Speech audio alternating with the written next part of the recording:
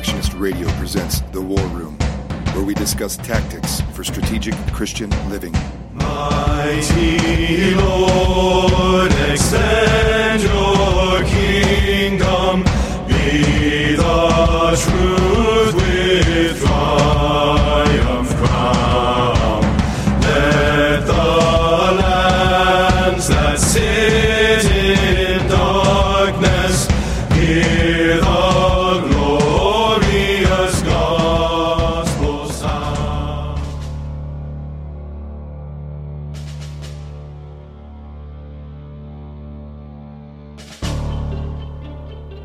The job of responding to the critics of theonomic ethics would be much easier if one did not need first to hack through a jungle of rhetorical overgrowth. Readers and serious students must be warned that a great deal of the anti-theonomic literature available to them is simply misleading and misconceived.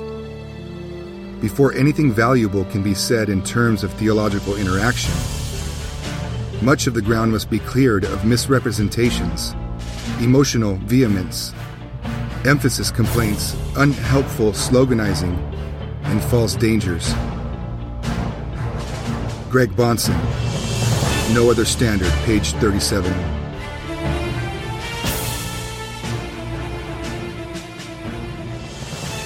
This is Jason Sanchez, and I will be your host for this episode of The War Room. Bill Evans and I have big plans for this podcast, as we seek to interview men and women who are in the trenches of Christian Reconstruction. But first, my assignment is to lay down a good foundation of what is Christian Reconstruction. As my outline, I will be using the 5 points that Gary DeMar used in a book that I recommend everyone to read, Christian Reconstruction, What It Is, What It Isn't, which was co-authored by Dr. Gary North and Dr. Gary DeMar. You can also download it in audiobook format, which was narrated by Daniel Banuelos from ReconstructionistRadio.com. There will be a link to these in the show notes. So let's get right to it. What is Christian Reconstruction? And Gary DeMar starts off, quote, Christian Reconstruction, unlike Christian movements in general, has no central director, no overall tightly controlled strategy. What unites Reconstructionists is their commitment to certain distinctive biblical doctrines that are fundamental to the Christian faith and have been supported by the church for centuries. And then he goes on to his first point, which has to do with Calvinistic soteriology. Quote, number 1, regeneration. Salvation by grace through faith is man's only hope both in this age and in the age to come. Only new men who reflect the image of God in Christ can bring about any significant social change, since social change follows personal change, and personal change can only come through regeneration. God's sovereignty as it relates to personal salvation and limited institutional authority is foundational for the salvation of man and the abolition of tyranny, end quote. So it all starts with the miracle of regeneration. This is a ground-up movement, not a top-down tyrannical mindset. It is God moving in the hearts of men and women to repent and believe in the finished work of Christ. So if a man can be regenerated, and in turn families can be restored and churches revived through the Word of God and the power of the Holy Spirit, so can the state and every area of life be transformed. Are not the state and all areas of life made up of men and women? The gospel changes the hearts and minds of men and women, and they in turn are called to be salt and light. When light enters darkness, it swallows up the darkness. Only when light is covered or hidden does darkness prevail. Now, for the second point from Gary DeMar. It's on theonomic ethics. Quote, number 2, the continuing validity and applicability of the whole law of God, including, but not limited to, the Mosaic case laws, is the standard by which individuals, families, churches, and civil governments should conduct their affairs, end quote. So what I've done here is I'm going to give you a basic outline of theonomy.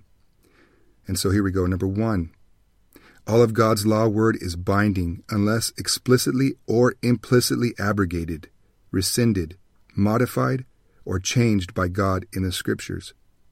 The moral character of God is expressed in the moral law of God. God is immutable.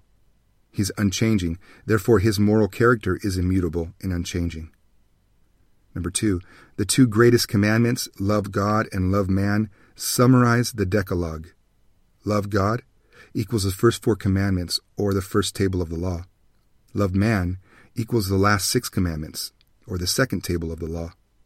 The Westminster Shorter Catechism, question 42, asks, what is the sum of the 10 commandments? And the answer is, the sum of the 10 commandments is to love the Lord our God with all our heart, with all our soul, with all our strength, and with all our mind, and our neighbor as ourselves. Point 3. The Decalogue, the 10 Commandments, is a summary of the moral law. Westminster Shorter Catechism, question 41, asks, wherein is the moral law summarily comprehended? And the answer, the moral law is summarily comprehended in the 10 Commandments. Point 4. The Decalogue is further defined in and applied by using the general equity of the case laws or the civil laws. You would not know that bestiality or marriage to your mother was a violation of God's law by looking at the Decalogue alone. These moral laws give further definition to the 10 Commandments in their principal use. So the Westminster Confession of Faith, 19:4 says, to them also as a body politic, he gave sundry, or various, judicial laws, which expired together with the state of that people, not obliging any other now, further than the general equity thereof may require. Point 5. The ceremonial law, or the restorative law, was the gospel in figures that pointed to the coming Messiah and his substitutionary work as the final sacrifice, once and for all his elect. These laws are no longer observed in types and shadows, but are now observed in Christ. Point 6. God's law word is to be the standard by which we govern and live in every area of life. Now Jesus said in Matthew 5:17-19, think not that I am come to destroy the law or the prophets. I am not come to destroy, but to fulfill. For verily I say unto you, till heaven and earth pass, one jot or one tittle shall in no wise pass from the law, till all be fulfilled. Whosoever therefore shall break one of these least commandments, and shall teach men so, he shall be called the least in the kingdom of heaven. But whosoever shall do and teach them, the same shall be called great in the kingdom of heaven. And then Paul to Timothy in 1 Timothy chapter 1, 8-11, speaking about the law, he says, but we know that the law is good, if a man use it lawfully, knowing this, that the law is not made for a righteous man, but for the lawless and disobedient, for the ungodly and for sinners, for unholy and profane, for murderers of fathers and murderers of mothers, for manslayers, for whoremongers, for them that defile themselves with mankind, for men-stealers, for liars, for perjured persons, and if there be any other thing that is contrary to sound doctrine, according to the glorious gospel of the blessed God, which was committed to my trust.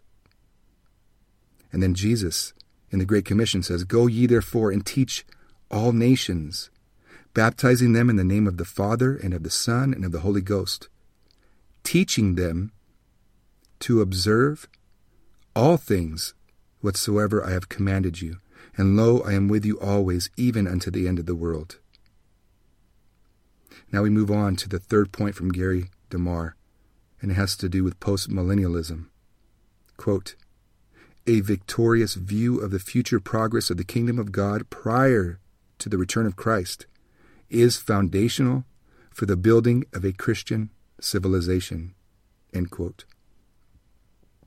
So the redemptive plan of God is a complete redemption that includes every sphere of life, the whole created order, the world, the cosmos. It is not only a selfish me redemption of individuals. Let me read to you Romans 8:19-25. For the earnest expectation of the creation waits for the manifestation of the sons of God. For the creation was not willingly subjected to vanity, but because of him who subjected it, on hope that the creation itself also shall be delivered from the bondage of corruption into the glorious liberty of the children of God. And we know that the whole creation groans and travails in pain together until now. And not only so, but ourselves also, who have the first fruit of the Spirit, even we ourselves groan within ourselves, awaiting adoption, the redemption of our body. For we are saved by hope, but hope that is seen is not hope. For what anyone sees, why does he also hope for it? But if we hope for that which we do not see, then we wait for it with patience. So you see, consistent postmillennialism leads to theonomic reconstruction and vice versa. God's law word is the only holy, righteous, and just standard by which God has instructed his image bearers to live. This is always instituted through the gospel. Our weapons are not carnal. This is why most of us theonomists are post-mill. We believe that through the power of the Holy Spirit, men and women will be regenerated, more and more as time goes on. It could happen in 100 years or 10,000 years. It doesn't matter, because we have been commissioned by our King, who reigns now and is putting all of his enemies under his feet until the last enemy is defeated. All this because of the numerous promises in Scripture that say that he shall have dominion. It is our job to be ambassadors, light and salt to the world, teaching the nations to obey all that he has commanded, which one of these commands is to repent and believe the gospel. Let's move on now to point 4 from Gary DeMar's outline. This one has to do with presuppositional apologetics. And I quote, "Presuppositional apologetics, as opposed to evidentialism, establishes that God's word is self-authenticating and is the judge of all other supposed authorities, human reason included." End quote. We are to presuppose that the revealed word of God contains all truth and is the standard by which we are to live. Now, the simplest way for me to explain precept is the way I heard Cy Ten Bruggencate put it one time. It went something like this. He said, read your Bible, believe it, and then share it. It's really that simple. We got to stop giving up the ground to the enemies of God. There is no neutrality. The enemy understands this, and so must we Christians. Then we move on to the 5th point, and this one has to do with sphere sovereignty, covenantalism. Quote, "A decentralized social order where civil government is only one legitimate government among many other governments, including family government and ecclesiastical church government, is the basis for a free and orderly society." End quote. So decentralization is key. There are 4 basic spheres of sovereignty or forms of government. They are self, family, church, and state. All authority is given by God, and he is the ultimate lawgiver. Therefore, any law that is unjust is no law at all, and we are not bound to obey. Look at what the Scriptures say about what proper, God-ordained government is supposed to look like. We know that God is perfectly holy, righteous, and just, and he has his ministers in different spheres of life. We have families in which God has placed the father as the head, with his wife as his helpmate. We have our churches in which God has his ordained ministers that we are to submit to as the ones who are to watch over our souls as under-shepherds held accountable to the shepherd, Jesus Christ. Then we have the civil magistrate, who is God's minister to us for good. Now, in any one of these spheres, we can have rebellious man in the position of leadership, and they can seek to lead autonomously instead of following God's law. That is when we have tyranny and oppression. Now, Gary DeMar finishes off by saying, quote, "One does not have to hold to all of these distinctives to be thought of as a Reconstructionist. Although the belief that personal regeneration precedes family, church, civil, and societal regeneration is foundational to all theories of social reform." End quote. So that is a basic outline of what Christian Reconstruction is. One criticism that is aimed at theonomists is that we are legalists and believe in works salvation. That cannot be farther from the truth.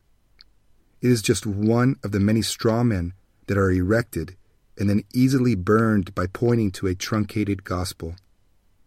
A good news, a gospel that divorces the individual from the kingdom right at the start. A gospel that deals only with the entrance to the kingdom, but not the good news of the kingdom. It's as if the entrance is the gospel. But no, brothers and sisters, the good news of the kingdom of God encompasses all of the kingdom and its redemption. Those who oppose any mention of Christian reconstruction or theonomic ethics, I ask to read Ephesians 2, 8 through 10. Most Reformed Christians can quote verses 8 and 9 verbatim. It is the mantra for justification by grace through faith and not of works. And to this we say a hearty Amen. For by grace are ye saved through faith, and that not of yourselves. It is the gift of God, not of works, lest any man should boast. But most people do not memorize verse 10. They stop at verse 9. But verse 10 says, For we are his workmanship, created in Christ Jesus unto good works, which God has before ordained that we should walk in them. So why are we saved by grace through faith? Verse 10 has the answer. To walk in the good works that God has ordained that we should walk in. Why is it that when you hear this passage, verse 10 is not usually included with verses 8 and 9? Because in modern Christianity, the pendulum has swung so hard to the opposite side of works salvation and landed on the side of antinomianism, an anti-law view that even the mention of good works is said under bated breath, so as not to be labeled a legalist. But no one is arguing for salvation by works. That indeed is a damnable heresy. But we are asking is, now that we are justified by grace through faith, how shall we then live? Again, verse 10 gives us marching orders. Now that we are freely justified, what do? Wait for the rapture? Continue living the way we did prior to being regenerated, justified, and adopted as sons and daughters of the Most High God? No, God forbid. We must walk in good works. But what does that look like? What are these good works? How do we walk in them? The most simple answer is to love God and love your neighbor. How do we love God and our neighbor? What does that entail and what does that look like? Jesus said, if you love me, you keep my commandments. It is obedience to God's law, theos, nomos, theonomy. What commandments? The same commandments that Jesus tells us to teach the nations, all of them.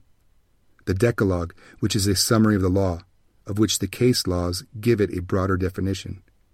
This is the law that we are to meditate on day and night, as the psalmist says. Read Psalm 119. That is the mindset of a theonomist. The Bible is not a pietistic revelation of God. We must start thinking ethically and judicially, as the Scriptures show us. The very gospel is ethical judicial. Mankind is guilty. That's a judicial statement. And God, as the just, ethical, judge, judicial, of all the earth, demands that the offenders, judicial, of his law, ethical, pay for their transgressions, judicial, in order for justice to be fulfilled. We can never be pardoned because God is just, and there must be a just recompense for sin.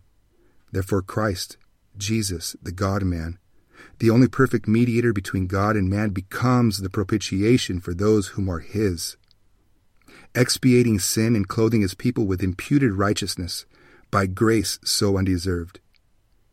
Again, the very fact that Christ had to die is ethical judicial. The Great Commission is to make disciples by baptizing and teaching the nations all that God commanded. That is ethical judicial. Oh, and as far as politics, isn't Jesus King of Kings? Isn't it the gospel of the kingdom? That right there is as political as it gets.